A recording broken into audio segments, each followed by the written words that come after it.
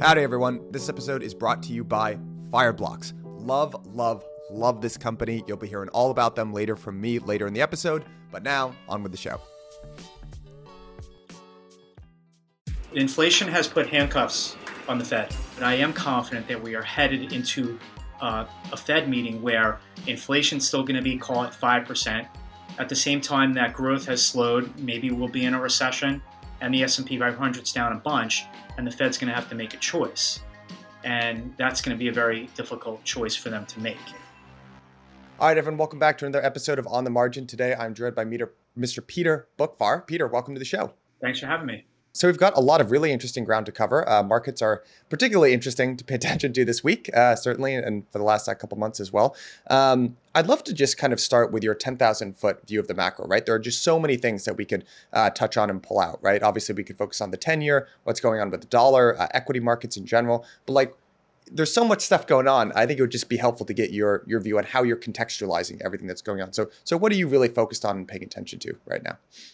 Well, I think the bottom line is we're living in a world of higher inflation, and the central bank responds to it with monetary tightening and the coincident sharp rise in interest rates, and then the spillover effect on economic activity that over many years has been very addicted to a period of low interest rates, and also markets that have been elevated for years with valuation expansion, tight credit spreads, all feeding off a very easy money type environment that has clearly changed. So to me, that's the bottom line here.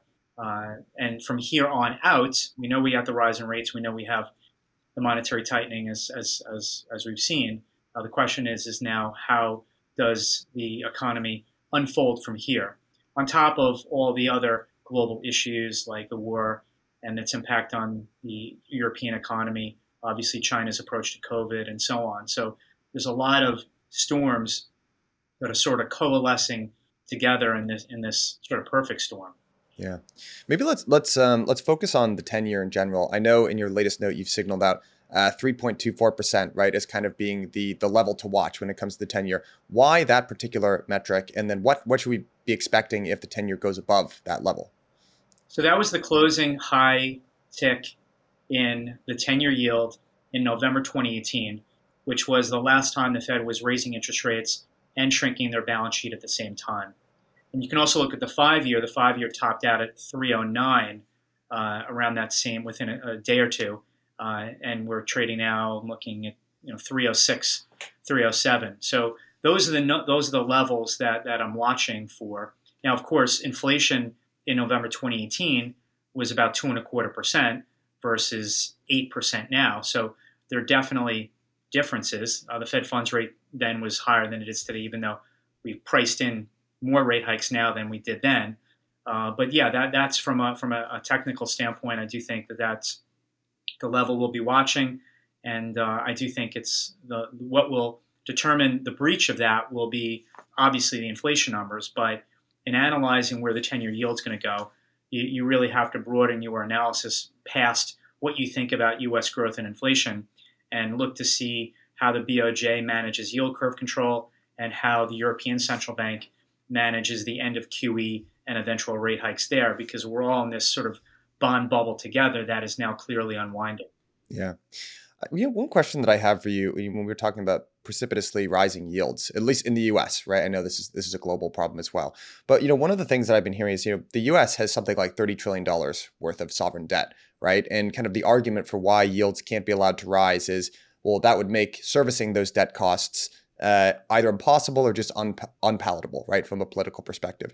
So I guess my question to you is, at what level does that start to kick in, or does something like specifically in the bond market kind of break and then Powell's forced to reverse course before that happens?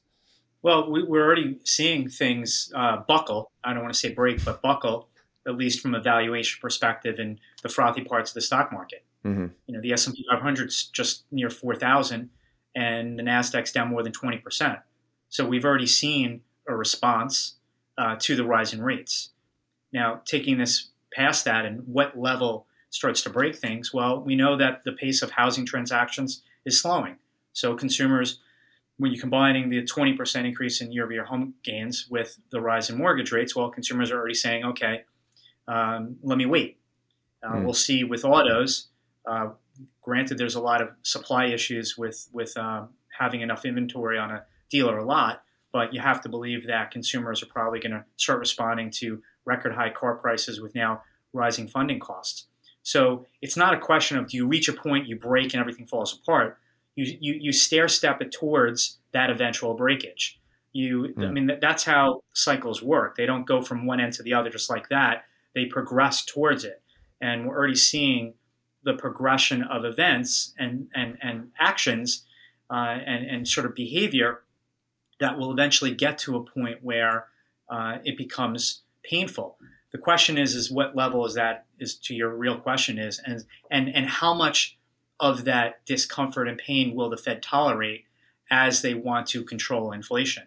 And that gets then to, okay, where is the Fed put? Where is it the pain point in terms of the labor market that they back off, even if inflation gets high?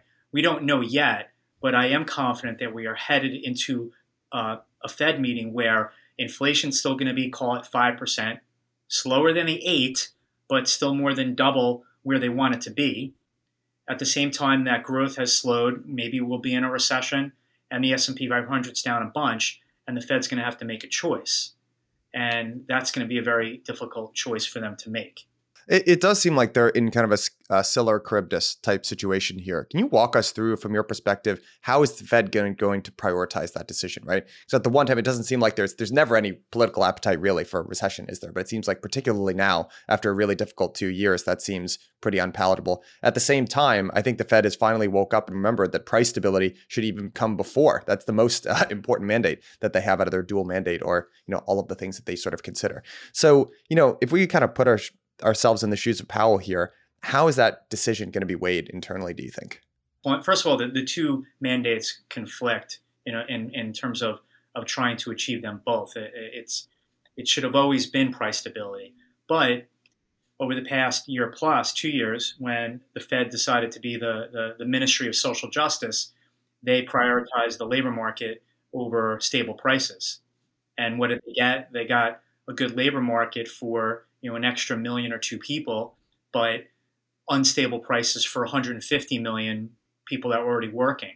So was that a good trade-off? No. I think Powell learned a lesson of the 1970s, unfortunately only after the fact, that you can't have a healthy economy unless you have stable prices, which, as I just said, they turned it upside down.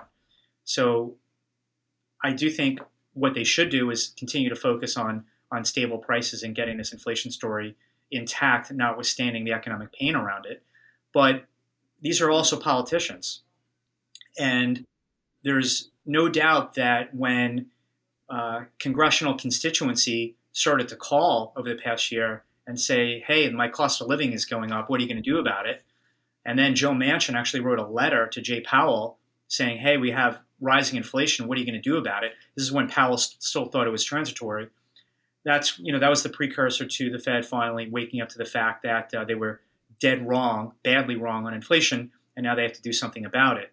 So what's going to happen when the unemployment rate, which is at now 3.6%, all of a sudden gets to 5 or 6, and inflation's still at 5, aka stagflation? Are the calls going into Congress going to say, hey, I just lost my job, help me get it back? Or is it going to continue to say, my cost of living is rising 5%, because that will then filter into what the Fed does. And keep in mind, while Jay Powell, I think from here is going to go his own way, because Biden didn't want him re-nominated. He wanted Brainerd, so he doesn't feel like he owes Biden anything. But the Fed is still filled with a bunch of dubs. So if you were asking me what they would end up choosing, I think they'll end up choosing the employment data and the stock market figures, in terms of returns and where credit spreads are, more so than where they think inflation will settle out at when that fork in the road is reached. One concern of mine as well in the environment is, or in the current environment, is that, when you have these sort of untenable situations and you have people calling in and people being very upset, the government kind of steps in and tries to alleviate these concerns around rising prices, and they tend to step in and actually make things a lot worse. So the most recent example that I'll kind of give you is, with the rising cost of gas, and you're seeing this rhetoric all over the place, right? Like pain at the pump and all of that kind of priming, right? That's going on from politicians. You have, Gavin Newsom in California saying, hey, we're going to essentially subsidize, the purchase of gas, for residents of California, right? Which obviously just makes it easier to buy gas, and the prices continue to go up. And I think that's just one small example, but and you know what? Another one, right? Obviously a big component of CPI is owner's equivalent rent, right? So you start to see calls for more rent control, right? In major metropolitan areas. So, is that something that you've kind of noticed and see? It's almost like the government stepping in and kind of making the situation worse. Do you think that's a sort of a concern in these sorts of situations? Well, Michael, that has been going on since the history of time.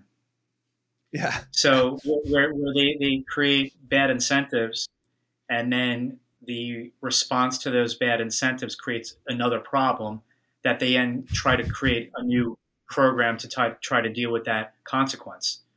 I mean, it's just like the Fed. The Fed does QE, and then there's too much liquidity, and then that forces them to create a reverse repo facility and create interest on excess reserves to deal with too much. I mean, that's the nature of unfortunate nature of government, is that it's each incremental fix, while it may come with good intentions, creates its own distortion that creates its own outcome that's not wanted, that creates its own government program in order to deal with it. So it's you look at healthcare.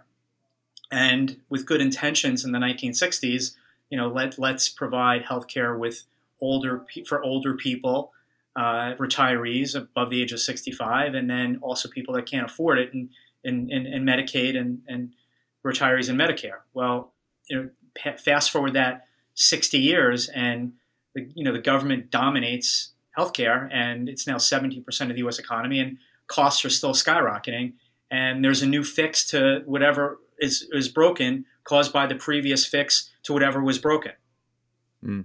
Yeah, I think you could say that I've heard Mark Andreessen make the same argument about education as well, right? And it all starts from a good place, right? Which is the government steps in, they say, hey, we want our citizens to have better access to education. They subsidize the cost of education, but then they just act as a perpetual buyer, right? So universities are free to kind of jack their prices up into, ridiculously high levels. The student loan industry. Right. The government now runs the student loan industry and allows schools to jack up the price. And now all of a sudden the government has $1 trillion plus portfolio, and now they want to start letting people not pay it back. I mean, it's just, it's the history of government. Yeah. So how do we get out of this cycle, right? Because it seems like we're at the beginnings of a trend here that's maybe moving in the wrong direction. I mean, do we just give things back to the free market? I mean, what's the kind of solution to the spiral that it seems like we're headed towards here? Well, big picture, yes, you hand it back to the free market. Free market, it doesn't always do the right thing, but when it goes the wrong way, it quickly fixes itself. That's what makes the market. Whereas when a government does, the government's answer to something that's not working is just to do more of it. When the market, when it reaches a conclusion that they don't want, then they pivot and they go to the right thing. More often than not, the right thing is the initial thing, but it sort of fixes itself, where government policy just compounds each thing. And as I said, they do more of what's not working. I mean, get back to monetary policy. Yeah. So you look at, this goes back to Greenspan. And when Greenspan cut rates to 1% after the tech bubble burst, the Fed funds rate had not been that low since, I think, the 1930s. And, well, what did that then do? It led to the housing bubble. So not learning that lesson, Bernanke then takes rates down to zero in response to the aftermath of the crash, and then does QE. And QE1 was not enough for Ben Bernanke. Then he did QE2. And then QE2 was not enough from Ben Bernanke, because, again, if what you're doing is not working, their mentality is, let's just keep doing more of it. So then we went from QE1 and QE2, that was about $600 billion each, to let's just do QE3 infinity. This has to work. And then you take it 1 step further with the European Central Bank. Well, cutting rates is good, let's cut rates to zero. And if cutting rates to zero is so good, let's just take them negative. And so it's the same again with on the fiscal side. It's we're not spending enough. We needed to spend more. We didn't do enough. We need to do more. I mean, that's just the problem here. And when you say about when this ends, in a way, it's when the market calls it out. This rise in interest rates, inflation, has basically caused the government to create a timeout. You can be sure that this inflation story has helped to kill a lot of spending bills at a conference. Congress. Build Back Better likely died because of the inflation that we're seeing. You can be sure that government spending is going to get impacted by now the rising cost of funding. So it's the market that is calling the timeout. In a way, it's the market that's taking away an inflation, the printing press of the Fed. So that is what fixes it. And it doesn't get fixed in a painless way. There's no free lunch here. It gets fixed in a painful way, but it's an inevitable fix that needs to take place if we want to somehow right this ship. Yeah. Talking about just pushing forward with unsustainable policies, you've kind of got this great framework that I really like where you talk about transitioning from a business cycle into a credit cycle, right? And that kind of touches on what we're talking about here. Can you describe what exactly that means for listeners? Well, this goes back decades with Greenspan, where his lever to manipulate the economy was to change the cost of capital with the Fed funds rate, and lower it when he thought that the economy was hitting a bumpy road, and raise it when he thought that there was risk of overheating, and also having asset prices drive the economic bus, and that he was more focused on the S&P 500 and this wealth effect than he was like having the economy grow on a foundation of savings. I learned in college that savings equals investment. Well, now, central banks have made it, easy credit now equals investment. That's what they did. They said, no reason to save that much. We'll lower the cost of capital and let you purchase that machine today instead of waiting till tomorrow. We'll lower mortgage rates to allow you to buy that home today with only 5% down instead of saving up for 20% down that would take you another year or two to do. We'll lower the cost of capital and funding so you can buy the car today instead of saving up money that you can buy it tomorrow.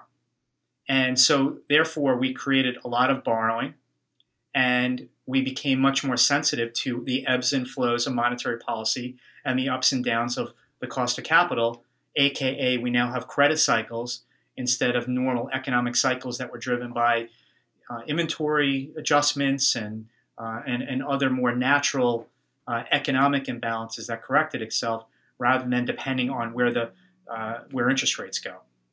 What is the consequence of this? Because one trend that I've kind of noticed over the course, let's say 10 or 15 years, is it looks like what central banks are trying to do, right, with QE and other policies like that, is at least one output is kind of suppressing volatility, right? And recently we've kind of had these extreme bouts of volatility as the world has essentially gotten levered to lower and lower interest rates, right? And higher amounts of debt. So, you had obviously 2008 and the world kind of blew up. Then you had 2020. And now if you look at the route that's going on in markets today, I mean, this is pretty unprecedented. I think this is the worst opening for the 10-year in a recorded history, or since 1787 or some crazy year, right? So, I mean, is one of the inevitable outcomes of this almost like central banks trying to grab onto markets like this increased volatility as we kind of reach the logical limits of their positions, or is there kind of no end here, right, to what they can do? Well, their purpose, and this goes back to Greenspan again, I'll continue to go back to him when he was nicknamed the maestro. Like, he was able to just smooth out these economic cycles with his magic touch. Mm-hmm. But that touch was him playing God over the cost of money, that he knew best where interest rates should be. And his committee around this big mahogany table in Washington, D.C., they knew best where the cost of money should be. And for a period of time that works, and then it eventually doesn't. And when it eventually doesn't is when you get higher inflation. And that is the environment that we're in now. Because until we have this inflation spike, central banks have had a free pass to experiment, to do whatever they wanted, because the market sort of and the economy gave them that leeway because there was very little inflation. Oh, go print $1 trillion a year, no problem. Inflation's low. There's no consequence. Oh, go leave interest rates at zero for 7 years, no problem, no consequence with inflation. But now that we have this higher inflation, that's when this whole modern day central bank orthodoxy gets called into question. Well, why did they want higher inflation? Why do they want 2%? Why were they pressing so hard to get it? Because why would it automatically stop at 2? Why was inflation asymmetry a good policy where you would tolerate a period of higher inflation above 2% to offset a period of lower one? Well, what happens if the upper end starts going well above like we're in now? Well, how's that for symmetry? So I think that in a good way right now, where people are finally questioning this sort of godlike bending down that the markets have taken to the Fed, thinking that it's this incredible institution that does only right. And I think they're one of the most dangerous and economically damaging institutions that this country has ever seen. And just go ask a couple that just got married that are in their late 20s that are trying to buy a house. Well, it's not just, okay, there aren't enough for me to buy and therefore prices are up. No, it's the Fed that has juiced multiple housing booms and have made it unaffordable, both from a renter perspective and a homeowner perspective, and they're to blame. And hopefully now is their opportunity to get called out and fully exposed, because up until this point, they were sort of the wizard behind the curtain.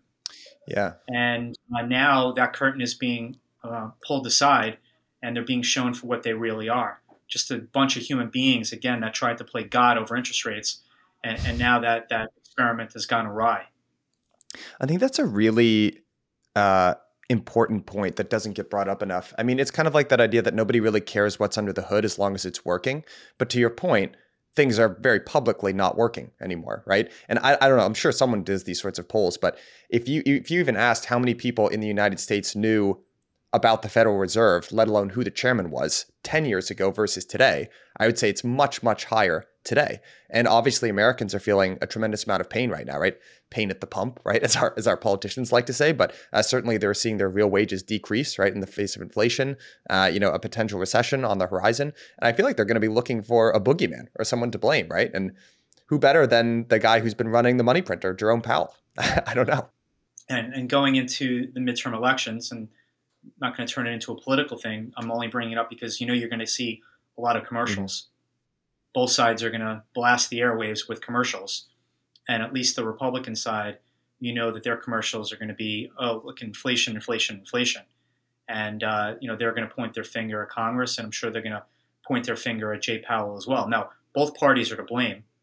Just as Biden spent a lot of money, Trump spent a lot of money too.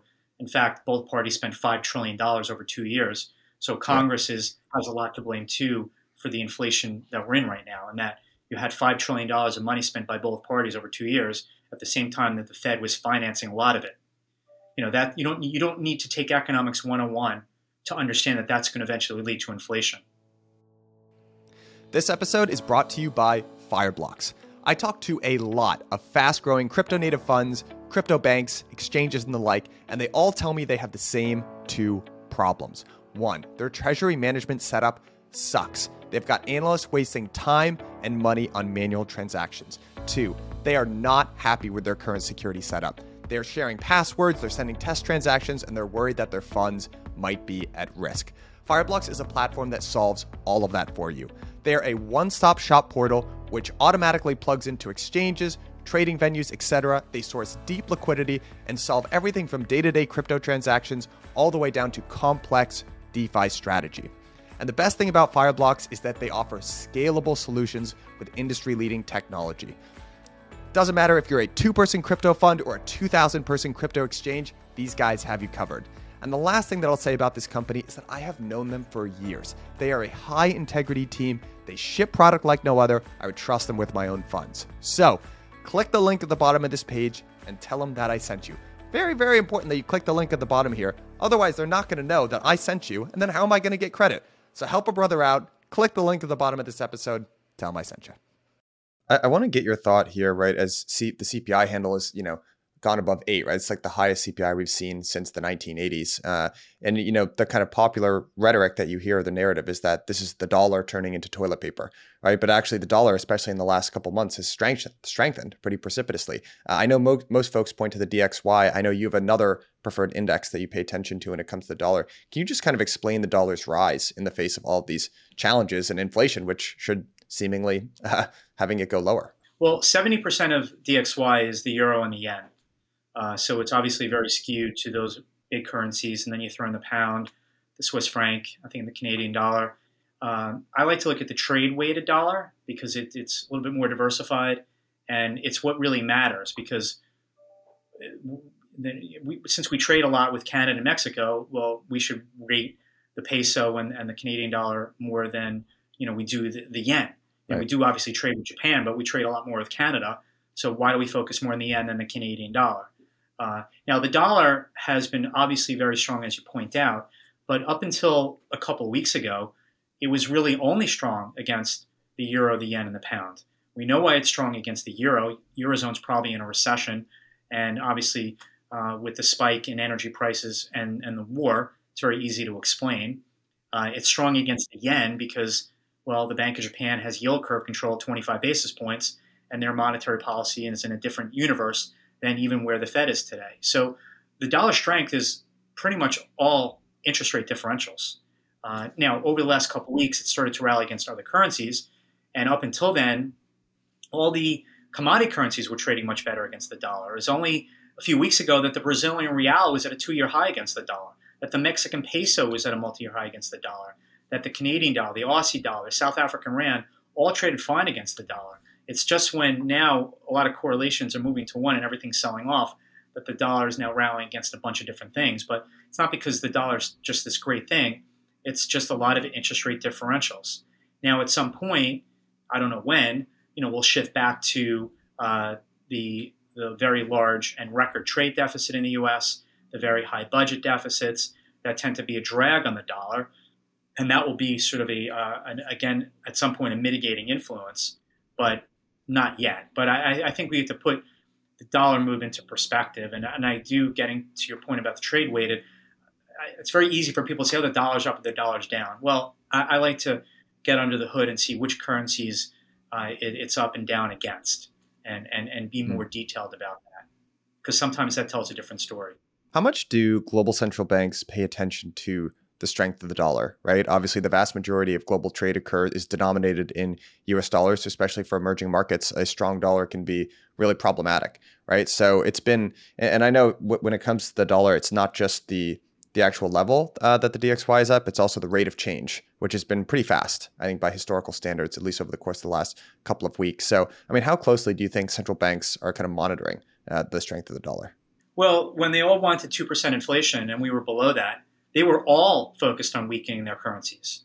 It was a race to the base. Right. And when the ECB went negative, the euro went from 140 to 110. We know the yen has weakened with what the Bank of Japan has done.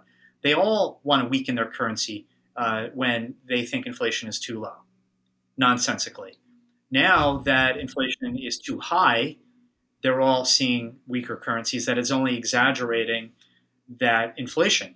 And in fact, I saw the Reserve Bank of India today saying that they actually may start to intervene to try to cap the strength in the weakness in the rupee versus the dollar. I mean, even Japan, you have the Bank of Japan that's purposely trying to weaken the yen via their policy, but at the same time, they don't want to weaken yen. At the same time, the Ministry of Finance says, yeah, keep going with your 2% inflation target, but we don't like the weak yen.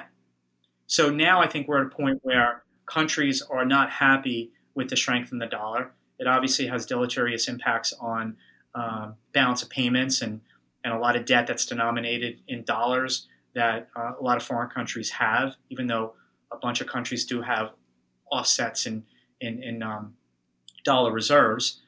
So it's not the worst thing, and reserves in their own currency as well. So they're much better off. But it's causing a problem, and also just adds to the global tightening of financial conditions that is underway.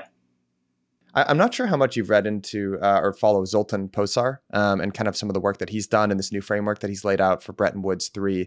But I wanna get your thoughts on it, because you guys actually both kind of came to the same conclusion about QE, right? And how long central banks can kind of play this game of QT and selling off assets, et cetera. So, I kind of heard you talk about, so this is a bit of a leading question, but I'd love to get your thoughts on just the status of the United States dollar as the reserve currency, especially how sanctions are kind of impacting the role of that, right? Especially the seizure of, some 400 billion or so from the Central Bank of Russia, right? So the dollar has had this very privileged role as, the center of the global financial system.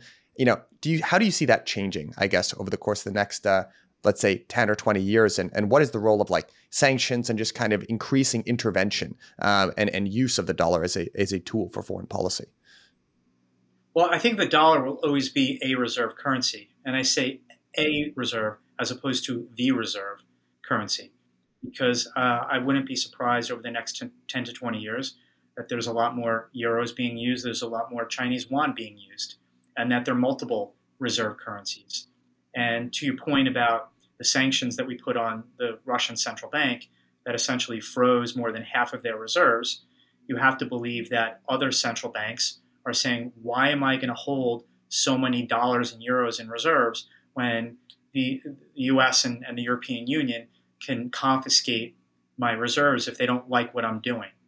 So it probably freaked out the Chinese, which own more than $1 trillion US dollars in treasuries, or I'm sure it even freaked out the Bank of Japan, where the Japanese are the largest foreign holder of US treasuries, holding 1.3 trillion. Why would they not diversify into yuan or into buying more gold or owning other currencies like the Canadian dollar, even though, obviously it's much smaller and they can freeze assets too. All you have to do is ask Justin Trudeau. But the point is diversifying away from the dollar, still being a reserve currency, but just part of a group as opposed to being the sole one. Now, most transactions will still take place in the dollar, and the dollar will still have its preeminent role, but ever less so when you look out over the next 10 to 20 years, especially if more transactions all of a sudden start taking place in the energy world with you not using dollars. I mean, it became the petrodollar because in the 1970s we agreed with the Saudis to basically transact mostly in US dollars when it comes to oil.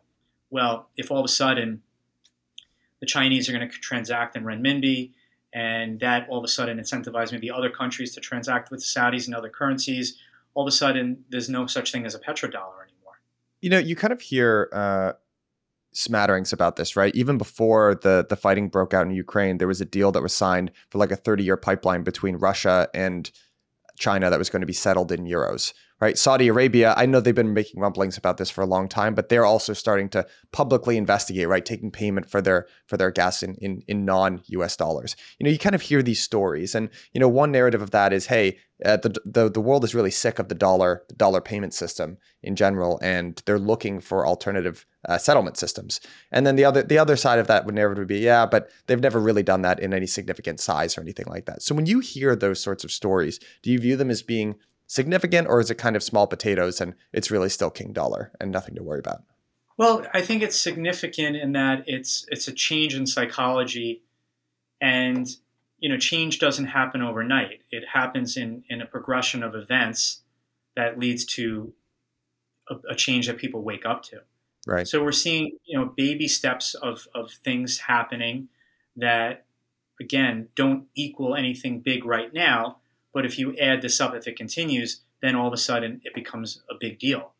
And this is a progression of events rather than just one event. It's a process, not an event, I should say, and that it's going to take place over a long period of time. But again, at least shows you that the winds have changed. We potentially are on the cusp of a new world order, and getting back to Zoltan's Bretton Woods 3.0, however he wants to call it, or whatever.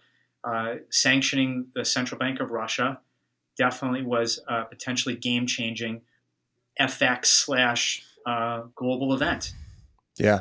Yeah, I'd have to agree with you there. And obviously in Zoltan's framework, there's an increased highlight on the importance of commodities, right? He's got this kind of great line, which is really easy to conceptualize, which is that you can't print wheat or barrels of oil, right? So, maybe one effect of this, right, especially as the U.S. has kind of frozen its assets abroad, is that the one says, hey, actually, these paper assets might not be as important as we were.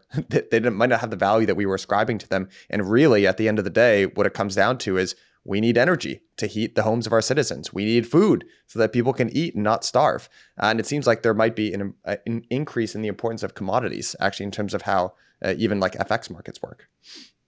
Well, it would be a new gold standard, but it would be a commodity standard instead of just looking at gold. And Right. and that's sort of the structure that he's talking about us getting towards, and that Mm-hmm. maybe that creates that creates a bunch of different things where currencies are tethered to something, but also his point is that we talk about the world of commodities. A lot of it is trade financed, and that if you're buying a bunch of barrels of oil from the Saudis, you're buying a bunch of if the Egyptians are buying a bunch of wheat from India, that you need trade finance to finance it because those are a lot of dollars. So that gets into what he's talking about and how this would be sort of a different world, because what happens if that was financed in non-dollars and that was financed in local currency to local currency? You definitely have a different world and a different value of the US dollar in this new world. I just want to get your thoughts, as we kind of move towards the close here on equity markets in general. Maybe we could start with the U.S. equity market in general. It's been definitely a rough start to the year for stocks as well, particularly some of the higher, the riskier growth tech stocks, right? You've got kind of those pandemic era darlings, right? Like the Pelotons and the Zooms of the world that have done, in the case of Zoom, a complete round trip to March of 2020 prices. In the case of Peloton, below where they were trading, right? Going into the pandemic, actually. And the indices are starting to slide as well, right? I mean, it's been like 6 straight weeks of declines, essentially. I'd love to get your thoughts just in general on, I know you're a believer in value over growth, right? For the next, certainly foreseeable future, but like walk us kind of through how you're thinking about equity markets in general right now. Well, this is the most aggressive monetary tightening we've seen in 40 years between rate hikes and QT. And keep in mind, QE was purposely meant to ease financial conditions and raise stock prices. Ben Bernanke told us himself in a Washington Post editorial in November 2010. So, well, if QE was meant to lower stock prices and ease financial conditions, well, QT is going to do the exact opposite. Then you throw in, of course, a very aggressive and rapid increase in interest rates, and valuations now all of a sudden matter. And I've always said that valuations don't matter until they do. And it was not so far away from June 2021, after the meme peak in February 2021, when Powell said we're now thinking about tapering, when all of a sudden that accelerated the valuation rethink in a lot of these high-flying stocks that then obviously carried over into this year. So we've had this valuation readjustment, but the S&P 500 is still trading at 18 times earnings. And the question now is, can those earnings actually be delivered? If we're going to see what I think is going to be a more pronounced economic slowdown as the year progresses, the earnings estimates for the S&P 500 that are currently out there, consensus, and that people are deriving their PE multiples on, to me is a pipe dream. So you now have shrinking PE multiples. At the same time, you're on the cusp of seeing what I believe will be shrinking the E part of that. And that's going to make investing in stocks more difficult, and that's going to make valuations become more important. So when I say value over growth, I know people have been debating this back and forth for God knows how long, and growth has done well, and value, and why would we do that in growth, blah, blah, blah. Well, and value can get cheaper, but the thing about value is that value has low expectations already embedded in it. And in this kind of environment, would I rather be buying a stock with a 12 PE that makes money, or a 30 PE stock that, well, maybe not 30 PE because they're not making any money. So maybe 12 times sales with no earnings, or would I rather pay 12 times earnings I'd rather pay 12 times earnings right now, even if that growth rate was a little less than the 12 times sales multiple that are being put on other names. Mm. And keep in mind that a lot of stocks are traded at 40 times sales. They didn't make any money. They go to 20 times sales. That's a 50% haircut in the stock. If it then goes to 10 times sales, which is still expensive, that's a 75% haircut in that stock with no change in the fundamentals, just a valuation rethink. I mean, for those that were not trading in March 2000, the stock of Intel and Cisco are still not back to where they were in March 2000. Yeah, it's absolutely brutal. And the other point is that for many investors, I mean, this last bull market has lasted something like 13 years, right? And really, we could be describing the same dynamic that's been occurring since 2000, or if you want to take it all the way back to 1987. So this kind of mentality of just buy the dip and the Fed will come in and save things.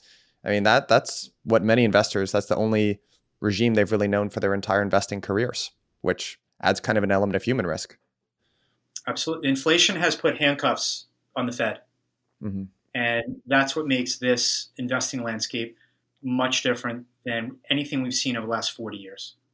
My last question to you is, when and if do you think the Fed reflips the switch to QE? Because the very last note in this note from Zoltan is the Fed will do QE again by summer of 2023. So my question to you is, how long is the current policy of monetary tightening, taking items off the Fed's balance sheet, raising interest rates, how long is that really sustainable before they flip that back to QE, or do you think they will? Things always change when there's a pain point reached that cannot be taken anymore. Mm-hmm. Powell couldn't take the 20% decline in the stock market in the fourth quarter of 2018. Therefore, he pivoted.